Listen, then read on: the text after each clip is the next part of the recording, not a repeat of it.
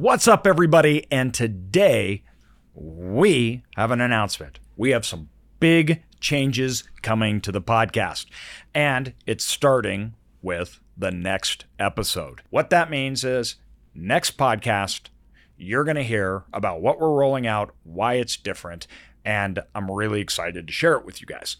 So it's something we've been working on for a while. It's a new look, a new feel, new talk. In fact, we've been working on this for months. So very excited about it. We have a huge lineup of amazing guests that we've already recorded. Very excited for you to listen to them. They're bringing the value. So before we deliver out our coming up episode next week, we thought that it'd be a great idea to do a recap of all the best moments so far. Obviously, we can't include all of them, but we're highlighting in this episode some of just the moments that we thought were really important and great moments to highlight now. Welcome, everybody, to the AJ Osborne Show, where we focus on our core tenets: impact, freedom, and progress. Join me and others as we grow through education and discussion.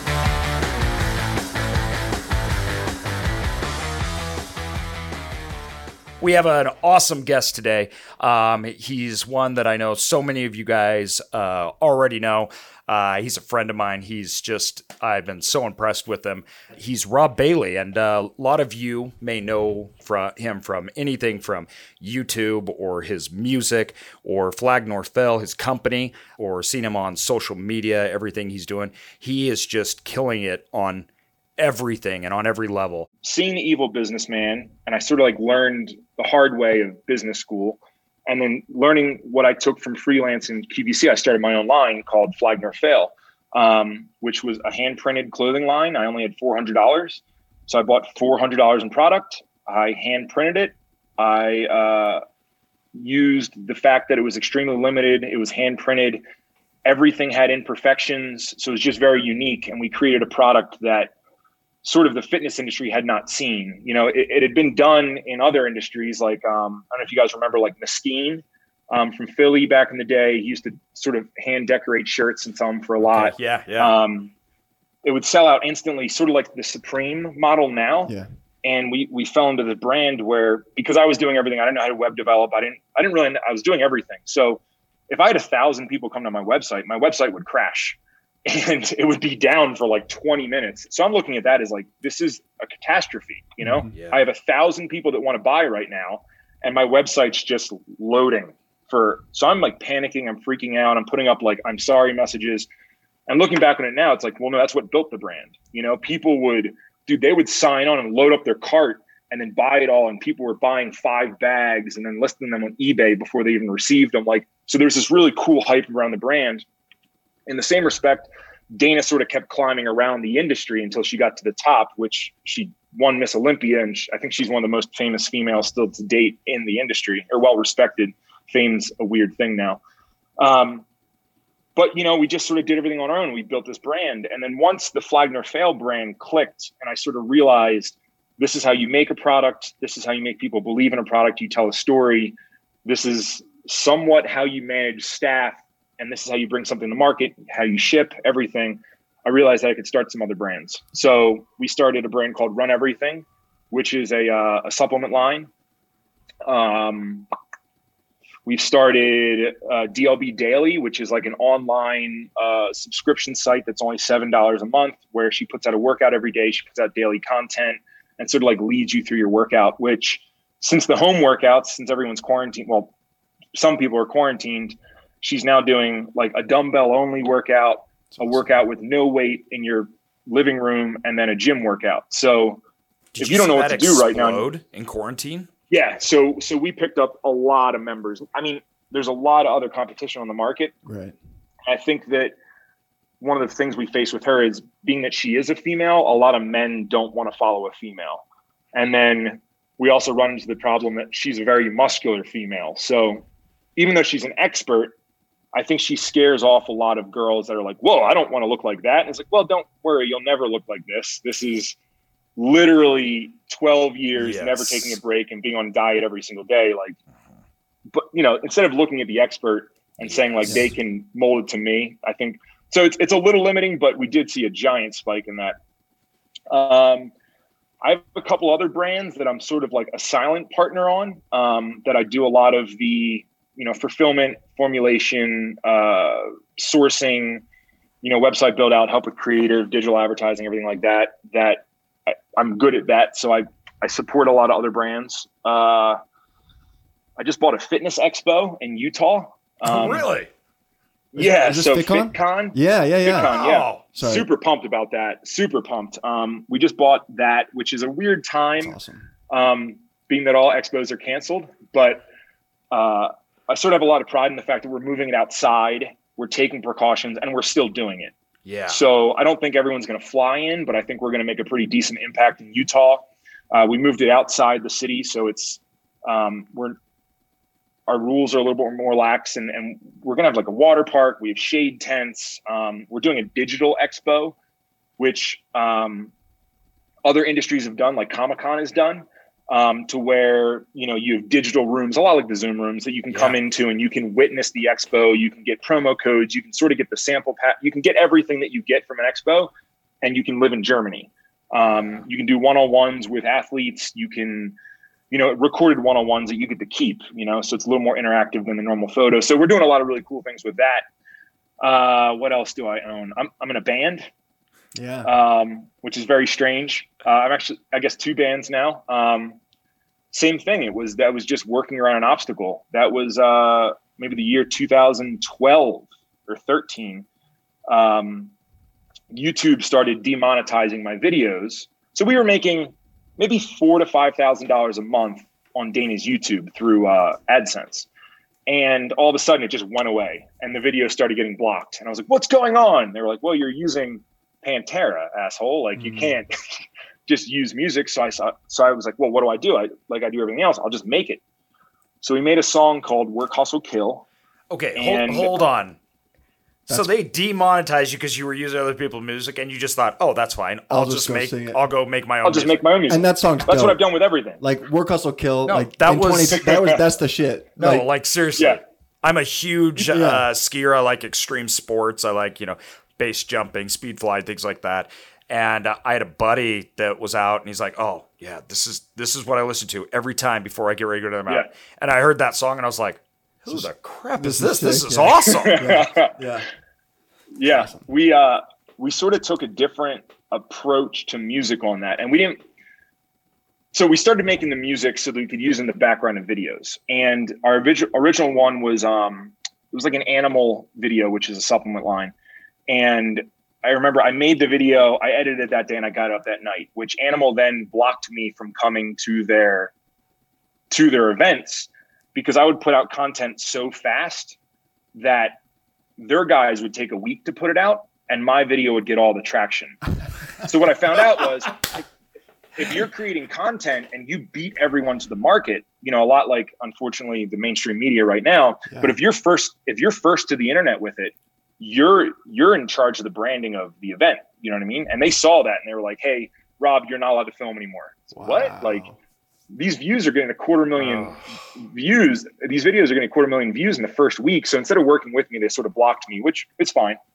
But people took the audio from the video, downloaded it, looped it, and then put it up on the bodybuilding.com forums as like a free download. Mm-hmm. So my Google alerts started going off with my name. And I was like, wait, people want to hear this music? So we released the single on iTunes.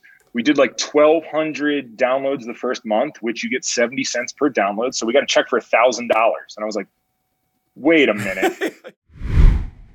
We have Brittany right here with us. How's it going, Brittany? How's it going, guys? Excited to be here in person this time. Yes. It's awesome. So my name is Brittany Arneson, or if you follow me online at InvestorGirlBrit. And I guess I really got started in real estate when I was super young. So I was working on my mom's rental properties, just doing some renovation work here and there. She'd be like, here's a paintbrush, go help me out, go fix something, or, do this renovation work with us. So, I got started pretty early on. And when I was 18, I bought my first house. So that was my first rental property, and so I've been in the game 10 years now. Mm-hmm. As you're going down this path, another thing is, like, times change. Yeah. Things change. You grow and work.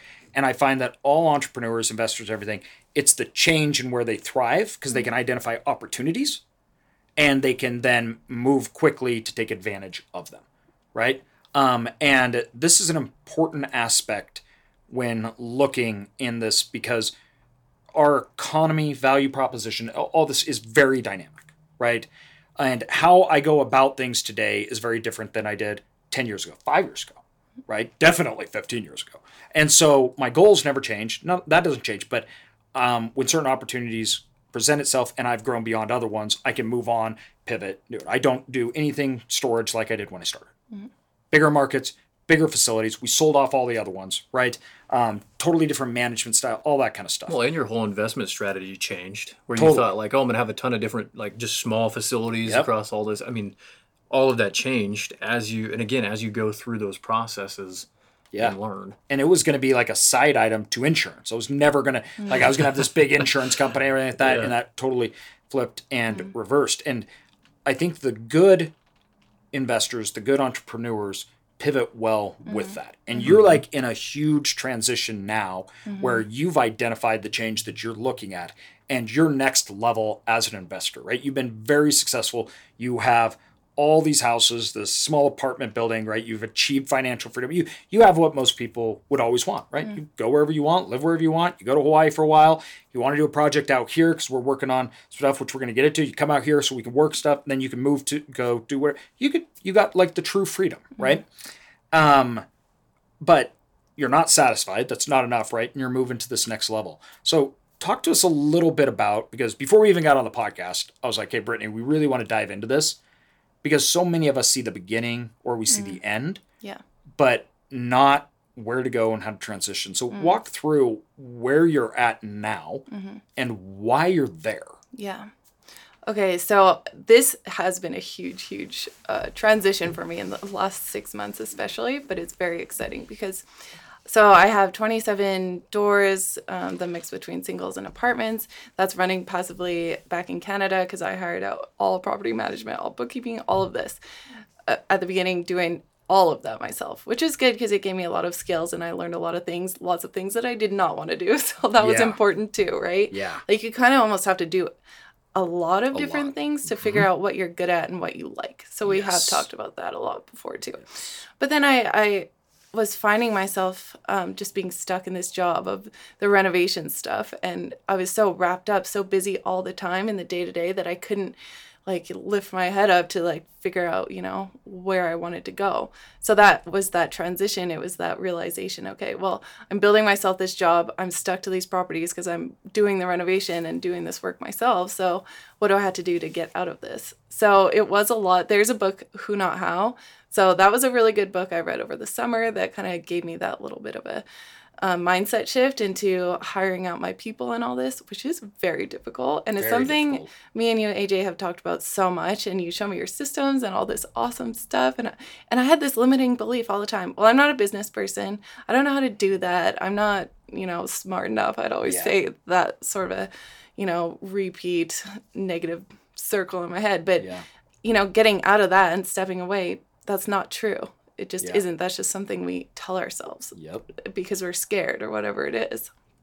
So I think for me, it was just taking a step away and reflecting and seriously thinking about what I wanted to do. And it wasn't, as much as I do love the DIY and the renovations and all that, it wasn't where I wanted to be. I always imagined having like this passive portfolio and I was always attracted to commercial real estate.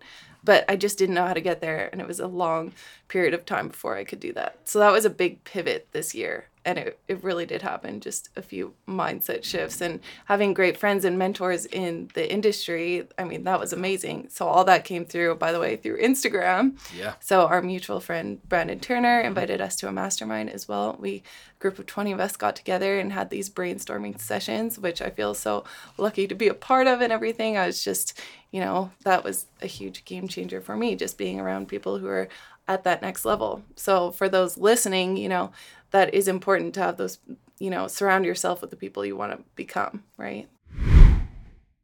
Cody Sanchez, welcome.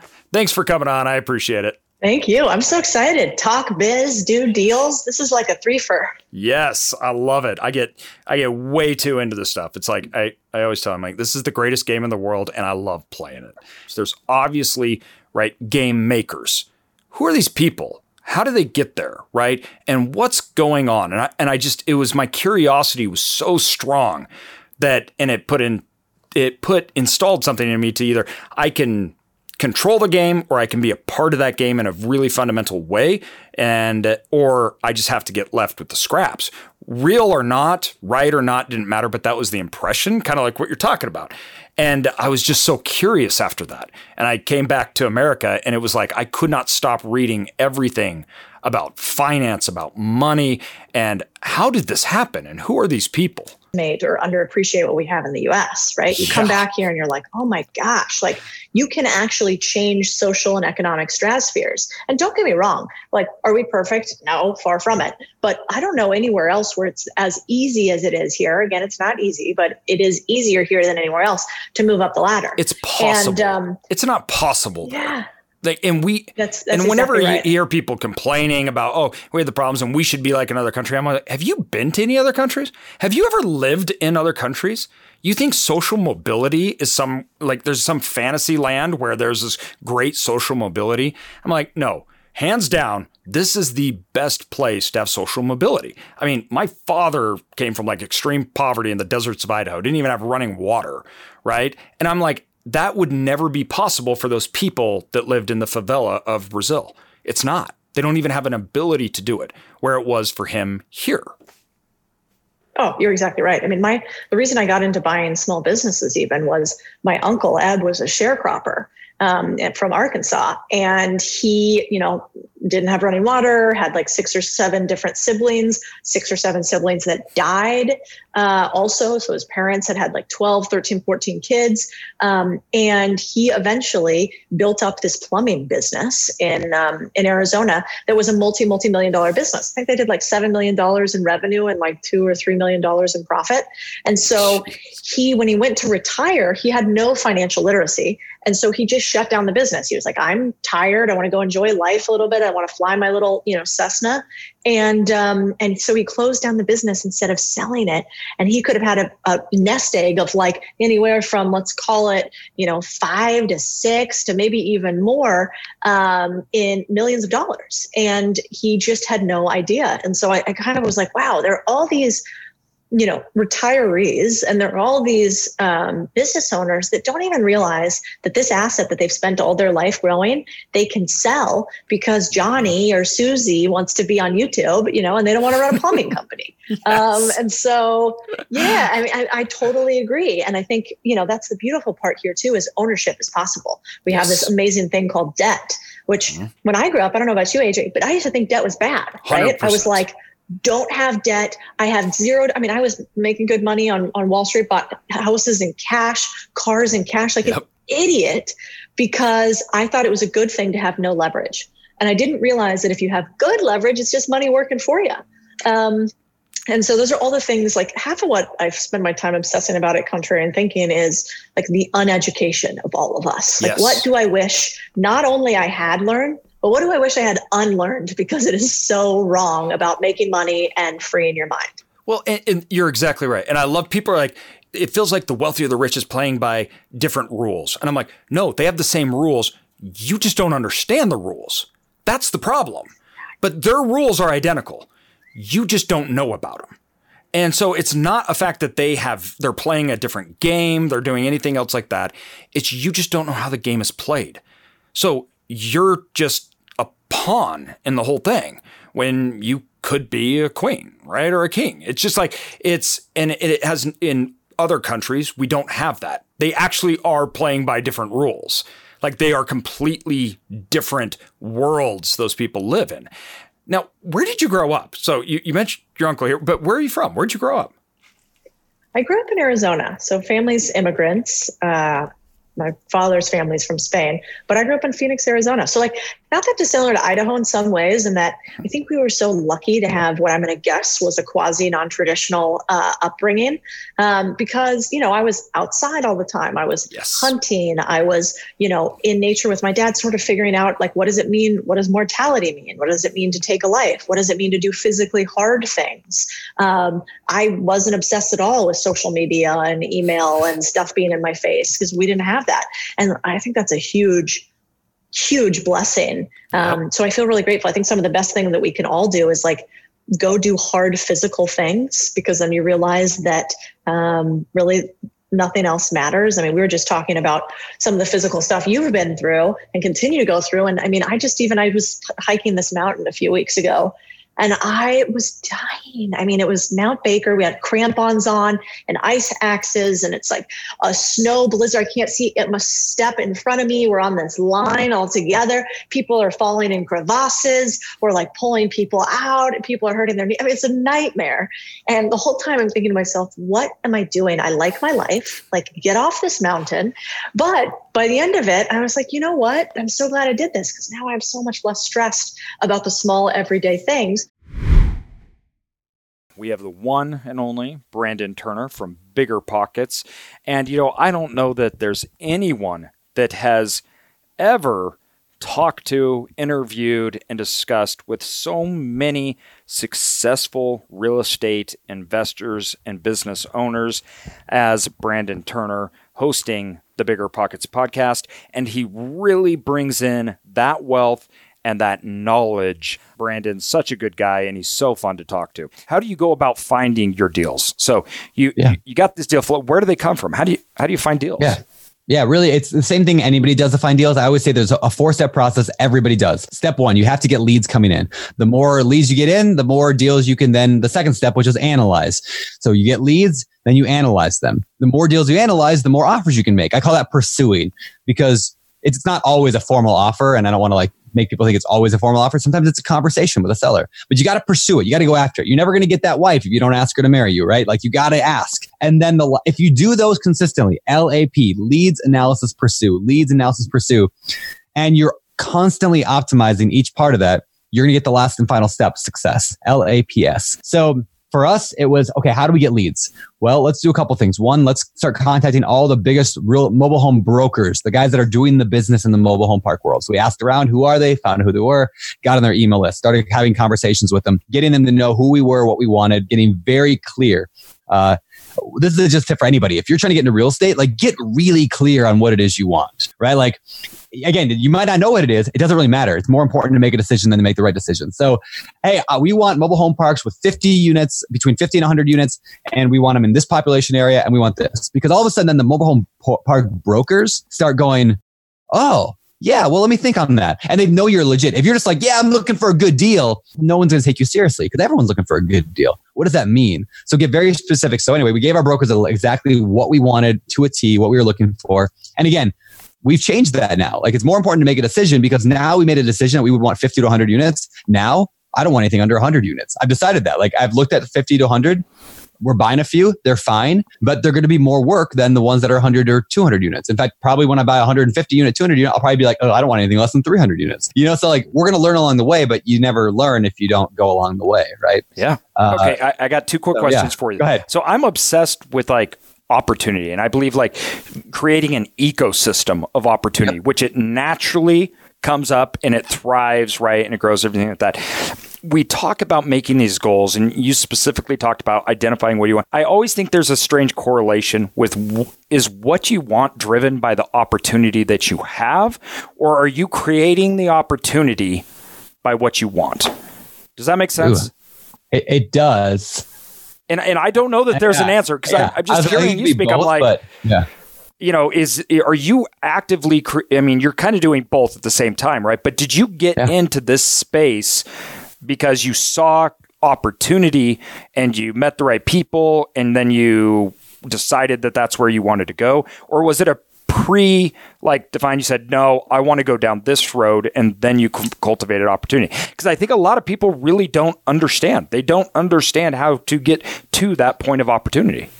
Yeah. I think it's, I think definitely you're right. It is both. It's all those things. I think that the more clarity you have on where you're going, the more everybody else gets around you and wants to support your vision. I found that to be true my entire life. Like your vivid vision. Yeah, like my vivid vision. Like the reason I have like this big poster of exactly where I'm heading in the next 3 years, because it gets people fired up and it gets me fired up. And I'm like, I know exactly. In fact, as soon as we get off this call today, we rented a conference room downtown Kihei, Hawaii here. And me and Ryan and my guy Mike, who's on the team, and then Brian and Lance are calling in, and my buddy Greg is coming. And we're just doing like a big powwow. And the first thing we're going to do is we're going to read that vision again and get everyone lined up on the vision. This is where we're headed. And once you have kind of a clear vision, people want to, and whether or not it's the universe wants to conspire to help you, I've heard that phrase before, or whether it's just your own will or, just the energy that you create around you, it tends to just amplify it. So like my goal was to buy one park this year, just one park this year. And I'm currently in a contract for 8 of them, and I'll probably close on 5 of them. So like because once you get all those things aligned and work in the right direction, I think that the opportunity just arises through that. But it wouldn't have done it if I wouldn't have taken off on the plane to go back to the course correction. Like you'll course correct and you'll get somewhere, but you got to take off. And so you have to just do something first and get that momentum going. So I'm not sure if that answers that question, but yeah. No, it does. And I love those, for those of you that haven't heard, when we were down there in Hawaii, you kind of walked me through that vivid vision, and explain real quick why that's different than a regular goal. Because I think not only is it different, I think it makes a difference. Yeah. I'm such a big believer in this. It came from a book called The Vivid Vision by Cameron Herold. And he basically makes the point that you might have an idea of where you're headed in your business, but why not paint it vividly and 3-dimensional so everyone can see it? And I'm not literally painting, though some people could. The idea is you take again, not necessarily what's the right thing for me, but what would be great. So I worked backwards and I sat on a plane ride. I did this on like a 6-hour plane ride from the mainland to Hawaii. And I just wrote everything that I thought would be great to have in my business. Like, here's how many employees we have. Here's what the media thinks about us. Here's what I have a New York Times bestseller, which helps us raise money. I mentioned in there that we do these mastermind groups in Hawaii a couple times a year, and that helps me build networking and connect with people. And so I did all these things that like, what would be cool? And I put it into and there's different ways to do it. I have a buddy who did a vivid vision, and he made it like a trifold pamphlet about his company. And it's always written in the present, but in the 3 years in the future. So like Open Door Capital is blah, blah, blah, blah, blah, even though it's a future document. So I decided I would write mine from the perspective of a newspaper article. I really like that idea a lot. Is let's say the New York Times came out and did an article on me. So it even begins with like, Maui, Hawaii, December 31st, 2021. Open Door Capital is an investment firm unlike any you've ever seen. The founders were in, board shorts and tattoos and blah, blah. It goes through this almost like written like a newspaper would write an article, and how great this company is. And, we go twice a year. We do one humanitarian like outreach like event with the whole team, completely company paid once a year. We also do one just fun adventure trip once a year. We don't do that right now, but that sounds cool, doesn't it? Like go like serve kids and like under, like in poor areas. But then also, hey, we're also going to do a trip. We're going to go to Cabo and just have a great time water skiing. So the vivid vision lines up like what you kind of have in your head and puts it into a 3D form that you could be like, that's it. And what it also does, it gets everybody around you going, oh, now I get what you're doing. So employees, spouses, family, friends, and it gets people pumped up. Potential employees, like you show a prospective like employee, yeah, this is where we're headed. It's not like some cheesy, mission statement on the wall that says like, we are going to be the #1 real estate company in this town. Nothing wrong with that, but it's hard for people to get fired up about that. Today, I have my dad in here with me. First and foremost, your new book is out, which is awesome. It's on Amazon. And tell them about the book. The book that is recently released that I wrote is entitled The Right Kind of Rich. And it's kind of a story from the poverty level I grew up in and that whole situation and how to escape poverty, and for people to realize that the mindset of poverty can be eliminated by anybody, and how we've been able to eliminate that and go from where we are today, from where I was, into a multi-million-dollar business. The idea that there's less social mobility today, like than when you lived is laughable. Like when you grew up in rural Idaho, in the high deserts, right? You didn't have a dad, you had a mom. You lived in poverty, poached for food. You worked, cutting down trees and getting lumber to sell, right? All that kind of stuff. Their social mobility, I mean, it was just non-existent. I mean, not even the place where you lived. It didn't even even me growing up in Idaho, wealth was an abstract thing. This wasn't California. There wasn't really, when you looked at that social mobility part, right? It didn't really exist. It didn't exist for you, and it didn't exist here. And I think that's what's important for people to realize and why it's so powerful. Because how I view it is, like, if you could do it in that time, anybody can do it today. Right. And I'm not saying that it's easy. I'm not saying that it's fun, or I'm not saying that any of those kind of things, but it is possible. Yeah, it really is. It's challenging because the mindset that in poverty, as I look back, you don't recognize or realize all the time, or most of the time, what you got to do to escape. And that's how I look at it. I escape that world, especially in a small rural town, small area. You're right. There's limited opportunities and limited chances. When my father passed away at 10, when I was 10 years old, and then my mother again had to work. She worked at the school cafeteria at first, and then started working at the hospital. So we were home a lot. My younger brother dropped out of school at 14, got involved with drugs, all that stuff. My older brother, same thing, got involved with drugs. He made it through high school. But I was the first in my family to go to college. And that was, a whole different mindset. My parents had never finished high school. For that? Did you get like Pell Grants or? I did not, in terms of I qualified for full tuition scholarship. So you got a scholarship. Then I did get like a Pell Grant or whatever it's called to help me with my housing costs. Yes. And between those two was the only way I was able to go. Yeah. And because you couldn't take out debt at that time. If it was, I didn't know about it. It didn't exist. Yeah. And thank heavens I had folks in high school, counselors and stuff, that helped me. I didn't even know how to apply for a scholarship. Yeah. I didn't even know how to apply for college. Well, that's the poverty cycle. You don't know what you don't know. Yeah. And that's why I bring it back to me thinking about you was when I was in Brazil and living in the favelas, and it was like you don't know what you don't know. Right. It's not like just pull your boots up, right? Like no, like there's no way, even if there is a way, like in Brazil, obviously there isn't even a way for those people to get out. That's the norm. Not the norm is that you're not living in poverty. But it doesn't even matter. They don't even know what they don't know. Right. So, to think of like, it's easy, I think, for people to look at people in that situation and say, well, why don't you just do this, this, this, and this? Because you can see the path. Right. But for them, they can't. So you had to find that path on your own. Yeah, I did. And fortunately, I had good mentors and folks that helped me. I had different jobs in high school. I worked at a shoe store, had a great mentor there that helped me too and taught me, you didn't make a lot of money. I remember my first job around 15, 16 years old. I think I was making $1.75 an hour at a grocery store. And I think around then that was around minimum wage. And so you made enough to be able to, have a little spending money or pay for gas for your car and things like that.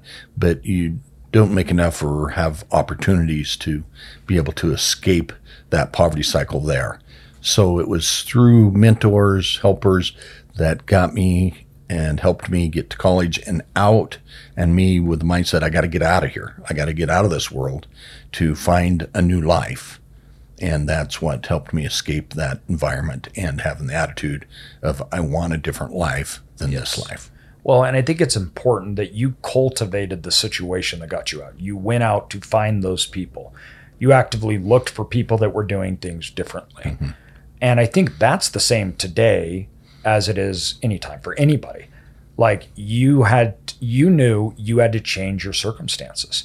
And I think everybody should know that. That should be something, I don't like this circumstance, I need to change it. And that's something people can do. They can actively work to change their circumstance, whether that is going to college or whether that's hanging out just with better friends, right? And you did that starting out. You wanted to hang out and be around people that lived differently and made better choices, right? And then that puts you on the road for your mentors. I have Luke Caldwell with me from Boise Boys and his company, Timber and Love. Dude, you're probably by far one of my most requested guests because everybody's like, you're in Boise. Why haven't you had them on the show? I'm like, there you go. We're good point. Now you're here. And, you have an amazing story. You're doing amazing things. I like literally it's hard. I was like, we just have to go straight into the podcast because I'll just talk to you about this stuff all day long. So why don't you real quick tell people about, first of all, you have your television show, you have Timber and Love, you do real estate investing.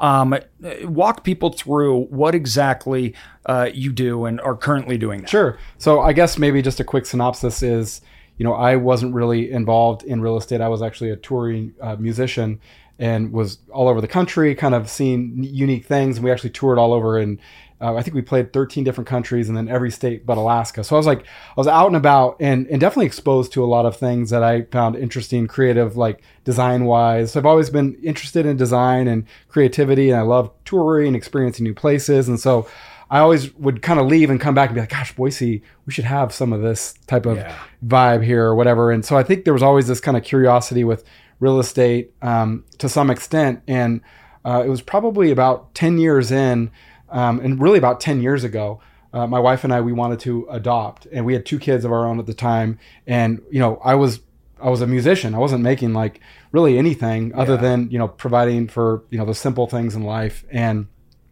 definitely didn't have $40,000 sitting around to adopt. And I remember thinking like, my grandpa was in real estate. I know you can make money, in real estate and flipping houses, but I never really had looked into it. And I just said, I'm going to flip a house and help, pay for an adoption, because I gotta figure this out. I don't know how to. I know that you can come up with a lot of money that way, and I never was motivated by money in my life. I always was just doing things that I was passionate about. Yeah, and so it never even crossed my mind. I was a very simple person, just doing things I was interested in, and so I was interested in adopting. I knew I needed to make money, so my wife and I, we bought a house at auction. We partnered actually with my dad on it, got it, and just took it on. I'd never done it before, and I just really love the process, and it was like, how do I add value? And I want to do something that looks cool. And my whole intention from the very get-go was like, what would I want to live in?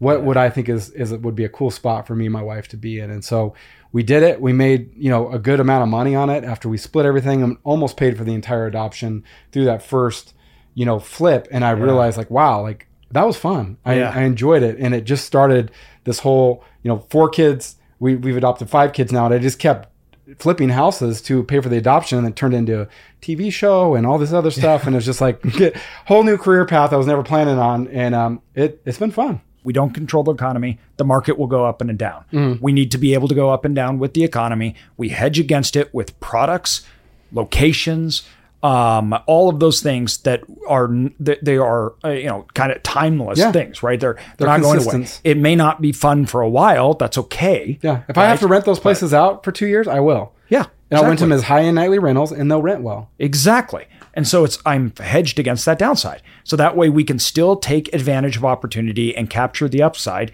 even in unknown markets. I have my friends Brandon Turner and Brittany Arneson here today with me in the office, and we've been having some amazing discussions. I think this is an amazing podcast. You guys are going to absolutely love it. So here it is. So I would eat breakfast early, eat lunch at 11 a.m., which was also breakfast, and then have some pieces of toast in my purse for later for supper. And then I had free food all day. but I still have that feeling where there's free food. I gotta eat it. I have to eat it. Which brings up a really interesting point: is our identities are most likely formed in our childhood. I think it's true. In our teenage years and our childhood. So the question that we need to ask ourselves and ask anybody watching this video, right, is what identity did you adopt as a child that you need to let go? Mm-hmm. Like, what do you need to let go of right now to get to the next level of who you were meant to be? And if we can really spend some time thinking about that and journaling, that's step one. Yeah. Like what identity have I internalized? Yeah. I do eat food because identity is choice. Yeah, identity is a choice. I mean, we have things that happen to us that create our identity, but it's because we're letting. Yeah. You can change all sorts of things in your life. Yeah. And it's funny because when I'm sure you look at your kids and it's just like awe-inspiring. You are amazing. You can do anything. Yeah. It's just the potential and all the good and everything else, right? But yet we don't reverse. We don't do that to ourselves, right? We see failure. Yeah. Mm-hmm. And that becomes our focus, and then that starts to in turn also shape our identities. Yeah. And I see that a lot, especially as my kids are turning into teenagers. The failures tend to shape that identity because they're trying to avoid, not go after certain things. Yeah. So avoidance takes front row as opposed to chasing it. And when you want something really bad, that's when you start even podcasting or writing books or anything else. You got to put yourself out there and you're going to say a lot of stupid stuff. Yeah. It's just how it goes. There's going to be people that are not going to like you. They're going to make fun of you or anything else. But all of a sudden, I'm like, I want to raise capital for this deal. And I want that deal more than I care about a few people online. So go for it. You can think that I'm stupid. You can not like the way that I talk, whatever that may be. But I'm a real estate investor. That's my identity. I'm moving forward regardless of that. My desire is way outweighing that worry or that fear that makes you run away. Yeah. And I think that's a big, big part of it. You got to really have that aligned to where you can accept those things and say, it's just part of it, and I'm going to continue even with it. Yeah. That's hard. I think proximity is super important too, because if I'm in proximity with people who are doing a certain thing, like for example, my mom, and it was, okay, you do all of your own work. I grew up, you do change your own oil, you do all of your own renovation work, you do all your own bookkeeping because you save money that way. And that's what I grew up with, and that's who I became. And until I was in proximity with you guys and seeing you, and not just listening to the podcast, because that's helpful and that plants some seeds and gives some ideas. But until I was actually in proximity, and everyone can do this because you can go to the events and go to different things, or, health and fitness events if you want to do that, or real estate investing, leadership events, things like that, and get around people who are building teams and doing bigger things. Because once you're in that proximity, you really start to get that identity shift and realize that you can do it too. Yeah. And then it becomes more desirable. Yeah. And then you have an easier time. And that was my experience with it, because that's when I really started to see actual changes. I agree with that. If you want to be a healthy person, you got to hang around healthy people. Yeah. Mm-hmm. And so if you want to work out every day, right, doing it alone is way harder than if you are in a group or a culture of people that work out every day. Yeah. Mm-hmm. And then it becomes a normal part of life. And it's funny because when I started, I sold insurance, right? And so I was dealing with the business owners that had their employees. And one of the things that I learned really early on, because I was worried about not being smart or being dumb from school, that scarred me, right? Because I didn't fit in and everything else like that. And then all of a sudden I'm with these business owners, like, you're not that smart, yet you're very successful. And that was extraordinarily beneficial to me, because I think a lot of times anybody has in their head that identity that you're trying to adopt, you can't be, because you put those identity on a pedestal. Mm-hmm. You think that they're somebody that they're not, right? And you think that it's like you make up in your mind that these people are incredible or smart. I did that. They're a business owner. They probably straight GPAs. They all this stuff, and they must they must have superhuman abilities, which I don't possess, right? Because I see my failures all day long. And it's funny because all of us feel that about you. I put both of you on such a pedestal. I was so nervous to meet both of you at that event. I was crying the night before. I'm like, I can't meet them. It's too embarrassing. I'm never going to be able to live up to the expectations. Then she met us and she's like, I need to go in a different way. Tarek, dude, how are you? I'm so excited to have you on our show here. I mean, you have been on Flip or Flop for how long now? How long running have you been doing this stuff? So I shot the home video of Flip or Flop in May of 2010, and season 10 just got off the air. So I started this TV journey about 12 years ago. And here's what happened. I know a lot of people heard this story about burning the boats, because if you burn the boats, you can't get back on the boat to leave, right? You're all in, you're committed. So now I'm all in and I'm committed. And here's how I did it. So I'd work all day and I'd also be filming, but I had to find real estate. So I needed to find real estate that wasn't occupied, because I didn't have, 2, 3, 4, 5, 6 months to evict people. So every night around 10 p.m. till 3 or 4 a.m., I would drive by all the houses in Southern California that were going to the auction the next day. And the reason I would drive the houses was to see if any cars were in the driveway, if the grass was overgrown, if there was a bunch of mail on the porch, because I only wanted to bid on vacant houses. So then I would spend all night on the road, identify the properties that were vacant. I'd go to the auction the next day. I would bid. My max bid would be like $300,000. And then a fund would come in and offer $400,000. I was like, how in the hell am I ever going to compete? They can pay $100,000 more to me, right? But here's what I did.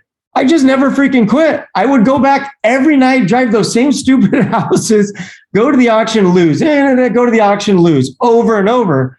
And here's what happened. Every now and then, I have no idea why, AJ, but nobody would bid. I would get lucky and I would get a house. So then I learned, if you take incredible, massive action all day long, you're going to get lucky. If you don't take action, you have a 0 chance of getting lucky. So that's how I did it that first year. I got lucky through working my butt off 18, 20-hour days. Dude, so there's so many things I just want to dive into immediately. First of all, I got to say, when we first met, I was a little hesitant, to be totally honest. Like, okay, what does famous people know about entrepreneurship or investing or anything else like that? And then, dude, after getting to know you, I was like, no, like, Tarek's the real deal. Like, he's a true entrepreneur. He understands investing and everything. And that segment right there, your story, I'm going to point out the 5 things that I think are the most important 5 things of entrepreneurs anywhere, and you hit every single one of them. And this is what I love about your story and just about hearing it. It's like, holy cow, it's just so atypical for extraordinarily successful entrepreneurs and investors. The first thing is problem solving, right? You don't have answers. Right? A lot of people assume that you go to school, get knowledge to have answers, and then you're successful, right? That's not how it works. No. That's not how business works. That's not how investing works. There are no answers. You solve answers, and that's how you gain economic advantage, is because you're solving a problem. The next thing was you just never quit. So even if the answers weren't right? Even if you don't know the answers and you're not figuring out the answer, you just don't stop. Like, it's just never stopping. And let me say something about that. I hate to interrupt you, but no, go. What you said is very important, because what I do is I try everything. That way I can eliminate what doesn't work. 100%. So when I try something and it doesn't work, I'm grateful. I'm like, now I don't have to worry about that anymore. Move on to the next thing. And guess what? 1 out of every 5 or 6 things is going to work. And then once it works, you double down, you throw gas on the fire, and then you get the hockey stick. I could not be more excited about our guest today. I think the world of him.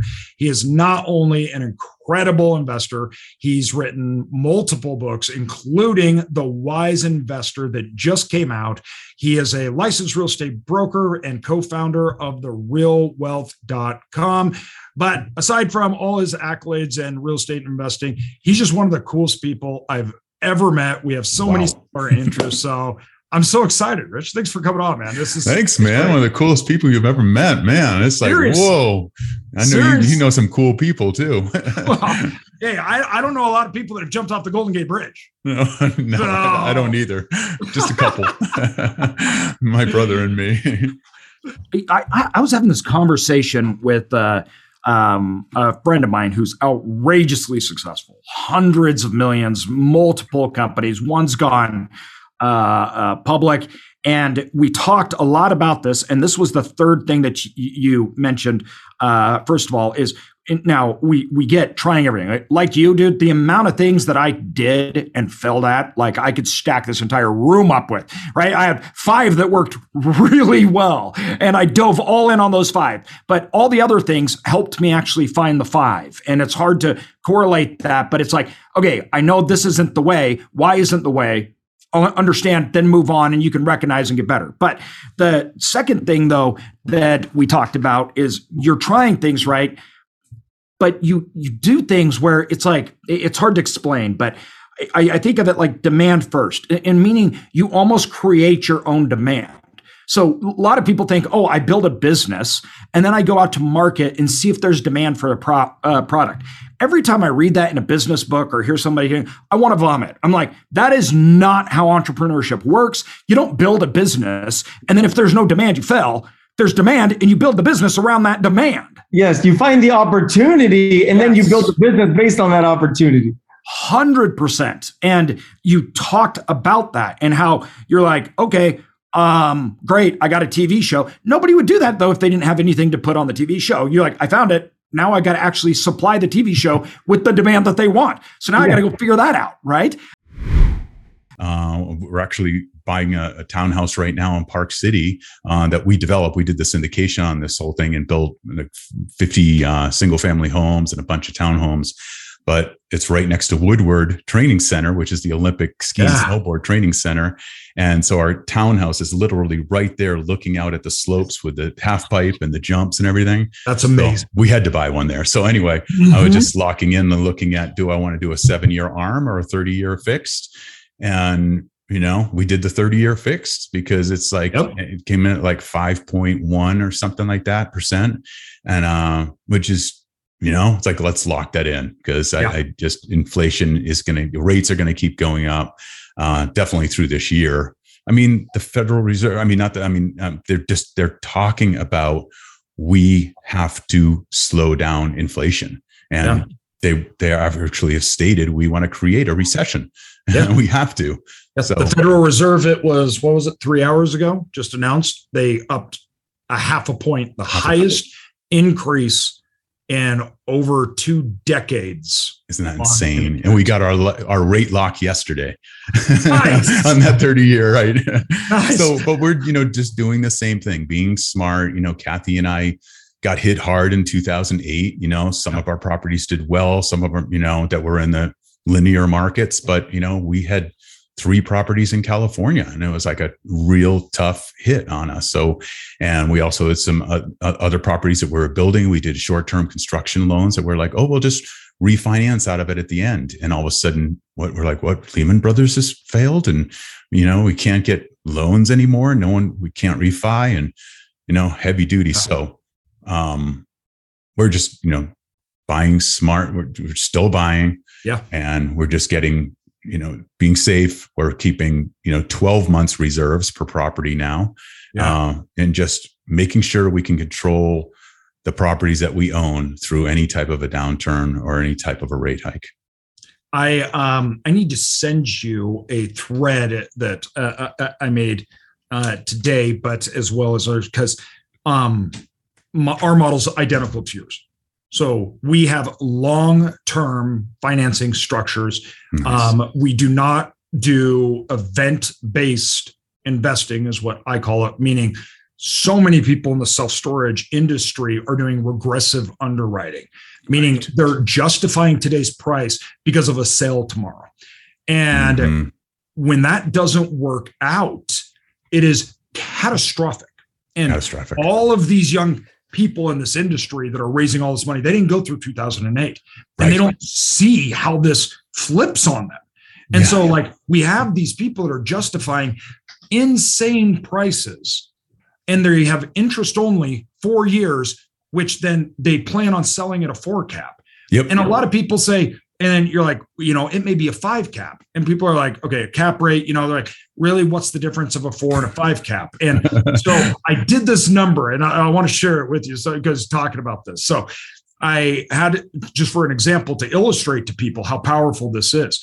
So if we had a property that gross revenue of 170,000, net income of 100K, to make it simple, at a 4 cap, that's 2.5 million. That's the value. Okay. If you had a 10% decrease in occupancy, meaning it went from 98%, which is the average today, just down to historical norms, historical norms, 88%, and up just 1 cap rate. All the rest of the revenue, everything stayed identical. No reductions, no nothing. So if you had a 10% decrease in that and just up 1 cap rate point to a 5 cap, the value is 1.8 million. Okay. So that is what is that? Over $700,000 loss. And if you put 30% down into it, you are now underwater. That's the thing. That's all it took. That's it. That's what deals need to be stress tests. And I think that's what's not happening. And it's like, it was pretty easy to do really well in real estate over the last 10 years. And there's a lot of people who have been in real estate for 10 years. You talk to them, they're just like, I know what I'm doing. I'm killing it and everything like that.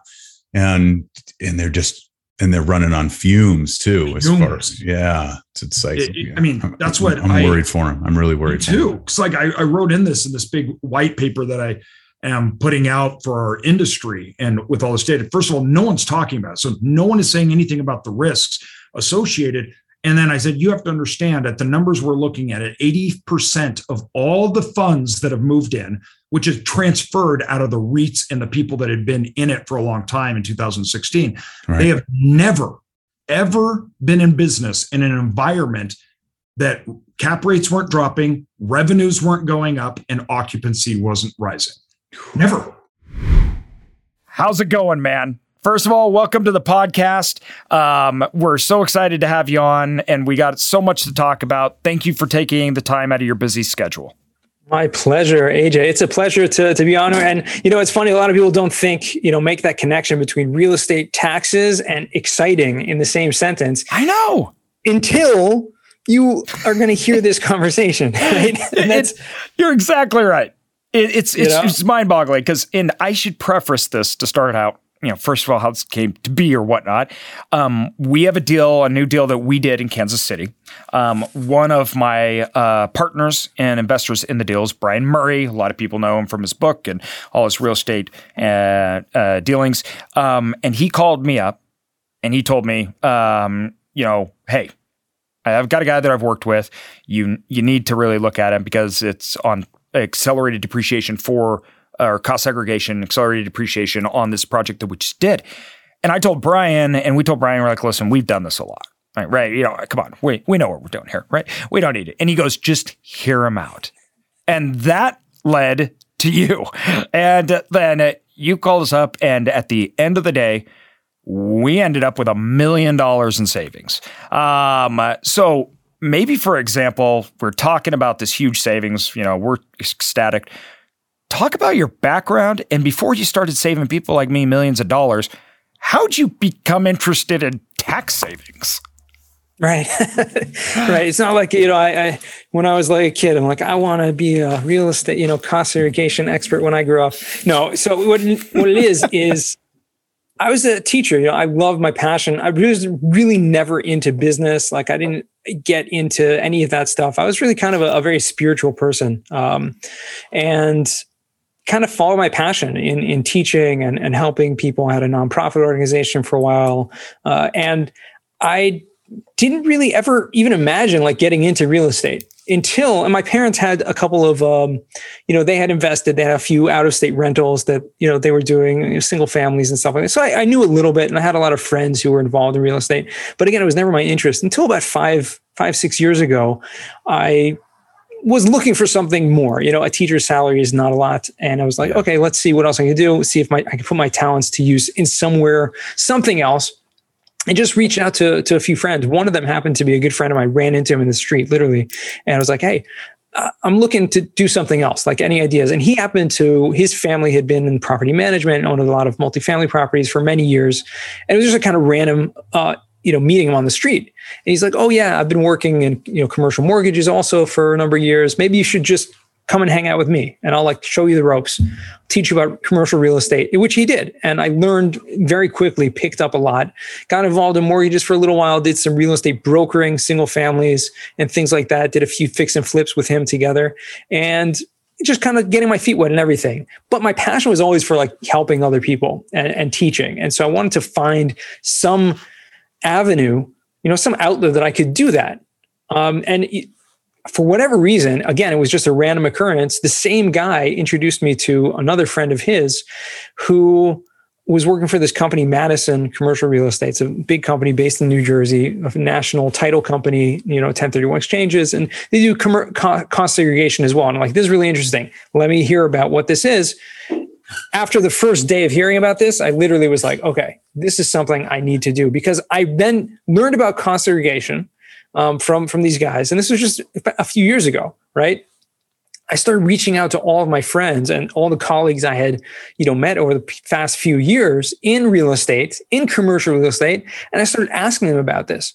And there was two, completely opposite reactions from the people I reached out. One of them, and this was usually like the very seasoned investors, people who'd been in the business for 10, 20 years or more. They're like, oh yeah, this is awesome. Like cost segregation, we've been doing it for years. All our properties, we haven't paid income tax in, a decade, right? Yeah. And that was from some of them. And the other and a lot of them were like, oh yeah, and we use Madison, right? So okay, so it's a good, and the other reaction was, I've never heard of that. Never even heard of it, right? Yeah. There was like no middle ground. It was either you knew about it and you've been using it and pay no taxes, or you've never heard about it. Yeah. And that was so fascinating to me. So I just took that and like ran with it, started becoming, going on podcasts like this and teaching. And over the years, helping, hundreds of people, hundreds of clients, save tens, if not hundreds of millions of dollars in taxes. Thanks, everybody, for listening to the podcast today. Once again, big changes. Stay tuned. Make sure you listen to next week's podcast because I'm going to explain it all and we're going to walk through it, and I'm really excited for it. Thanks, everybody.